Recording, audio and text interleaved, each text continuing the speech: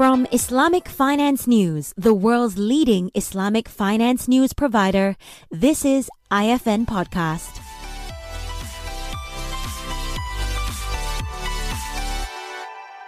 Hello, this is the IFN Podcast. My name is Nasreen and I'll be your host today. In this episode, we are speaking to Ahmad Permana, the CEO and President Director of Bank Muamalat Indonesia, which is also the country's first fully fledged Islamic bank. Thank you so much for joining us today, Ahmad. Most welcome, Nasreen. So let's jump right in. Let's talk about Bank Muamalat Indonesia's recent restructuring exercise, which, if I'm not mistaken, was completed around September of last year. Can you maybe walk us through how that went? Okay, thank you very much, Nasreen, for having me to join this podcast. Before I start sharing about the details of the deal, allow me to introduce the Bank Muamalat itself. Bank Muamalat was the first Islamic banking in Indonesia. So we start operating in 1992. So just early this month, we celebrate our 30th anniversary. The establishment was very monumental because at the time it was a noble dream from almost a Muslim in Indonesia to have our own Sharia banking. The establishment was held by Indonesia Council of Ulamas, and the uniqueness of this bank, when we established it the first time, we involved almost 350,000 pilgrim Hajj to buy the share at the time. So the bank is owned by almost 380,000 peoples in Indonesia. In the last, after the corporate action last year, so the bank is now owned by the Hajj funds, the government body who manage the Hajj fund of Indonesia. With regard to the deal itself, so the background of why the deals happen is actually our strategy in order to release the low performance portfolio in our book. So as you know, during 2019, so the portfolio of the banks getting worse, and we have almost up to 10 trillions of the portfolio to be released from our book. We have to also change of the ownership of the banks because the previous shareholder could not top up the capital to the bank. So that's, I think, the main background of the deal. We were trying to release of the bad book from our book, and we use the asset sale as the strategy of releasing of the bad bank from our book. And could you share with us the organizations that were involved in the restructuring exercise? If I'm not mistaken, there were at least 2 other parties that were involved in it.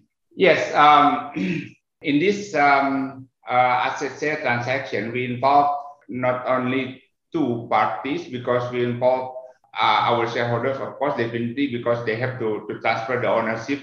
But we involve also special asset management body of the government, the most experienced in managing the bad bank in this country.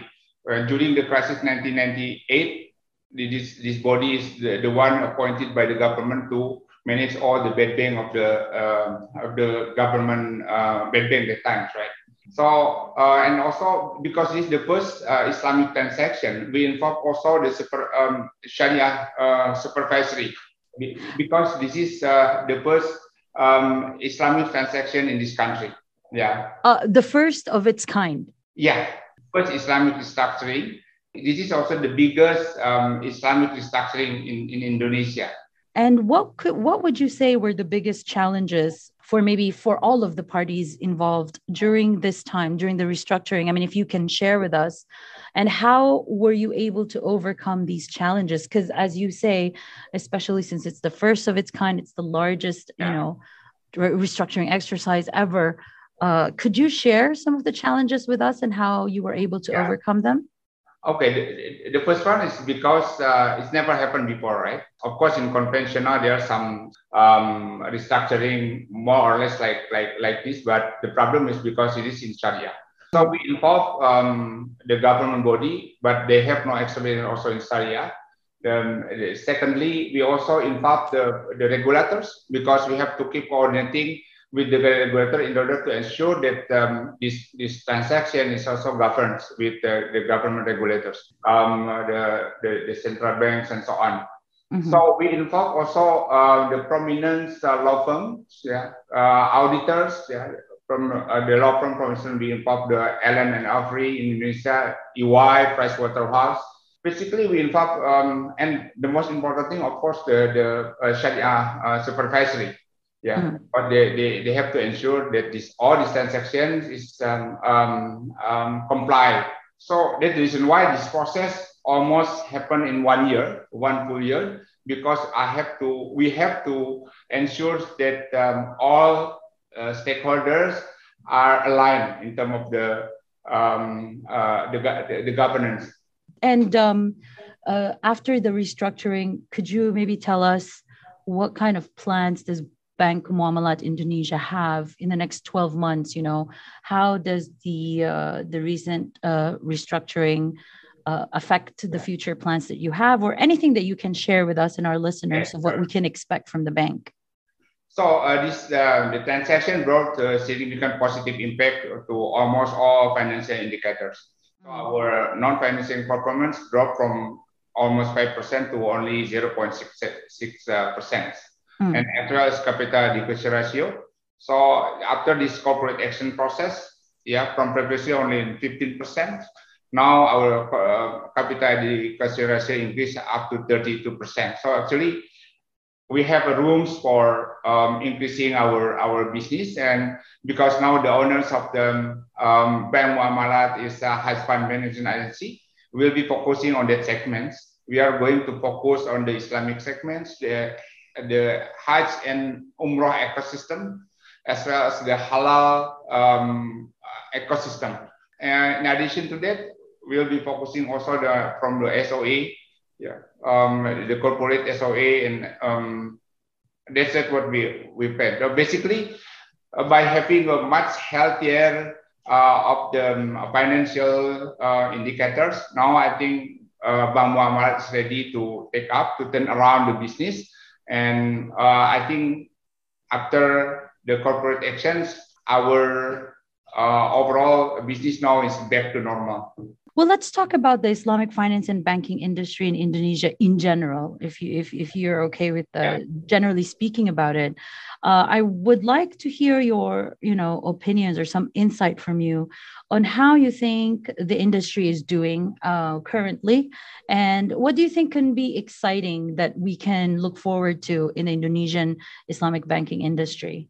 Okay, well, I think the fact that Indonesia is the biggest Muslim country in the world. On the other hand, our market share is still very low, still only 6.5%. From 274 million people in Indonesia, 87% are Muslim. So I think the market share of Islamic banking in Indonesia are considered still very small. So on the other hand, I think the positive support from the government is also now in place.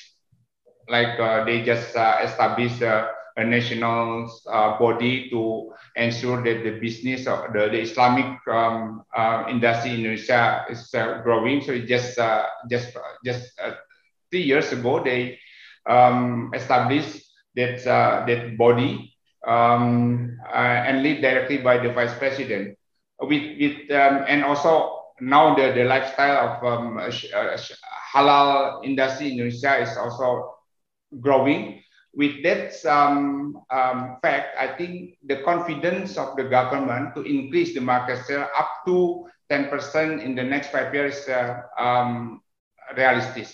And could you speak on, I know that a few years ago, I think there was a regulation or an instruction from the regulator asking Islamic banking windows to be separated into standalone Islamic banks. And I think the same regulation applies for insurance companies or Islamic insurance companies. What do you think of this regulation? Do you think it's something that could be met? Yes, I think in 2024, I think that's the regulation should be established, right? Almost Sharia window should do as a kind of a spin-off, right?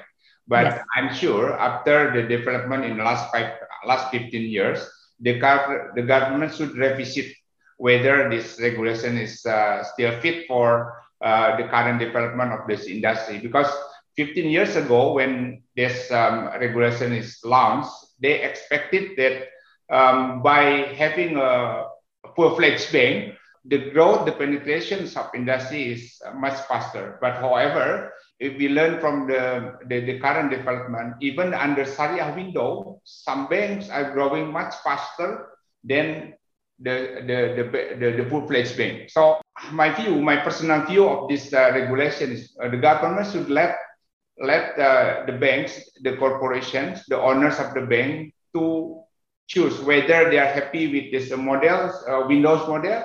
Let them develop the business as a Sharia window. If they are already happy with this full-fledged bank, they have to facilitate to ensure that the banks are growing under a full-fledged bank. So just like what happened in Malaysia, right? They are okay if they want to run the business with the Sharia windows. They will support, or a full-fledged bank. Also, they are okay. All right. Well, thank you so much. I think that's it. That's our time. I'd like to thank you so much for sharing all of that with us and for spending some time with us. Thank you, Ahmed. Thank you. Bye-bye. Thank you for listening. For more discussions on the Islamic finance industry, log on to www.islamicfinancenews.com. You can also listen to IFN Podcast on your favorite platforms, including iTunes and Spotify.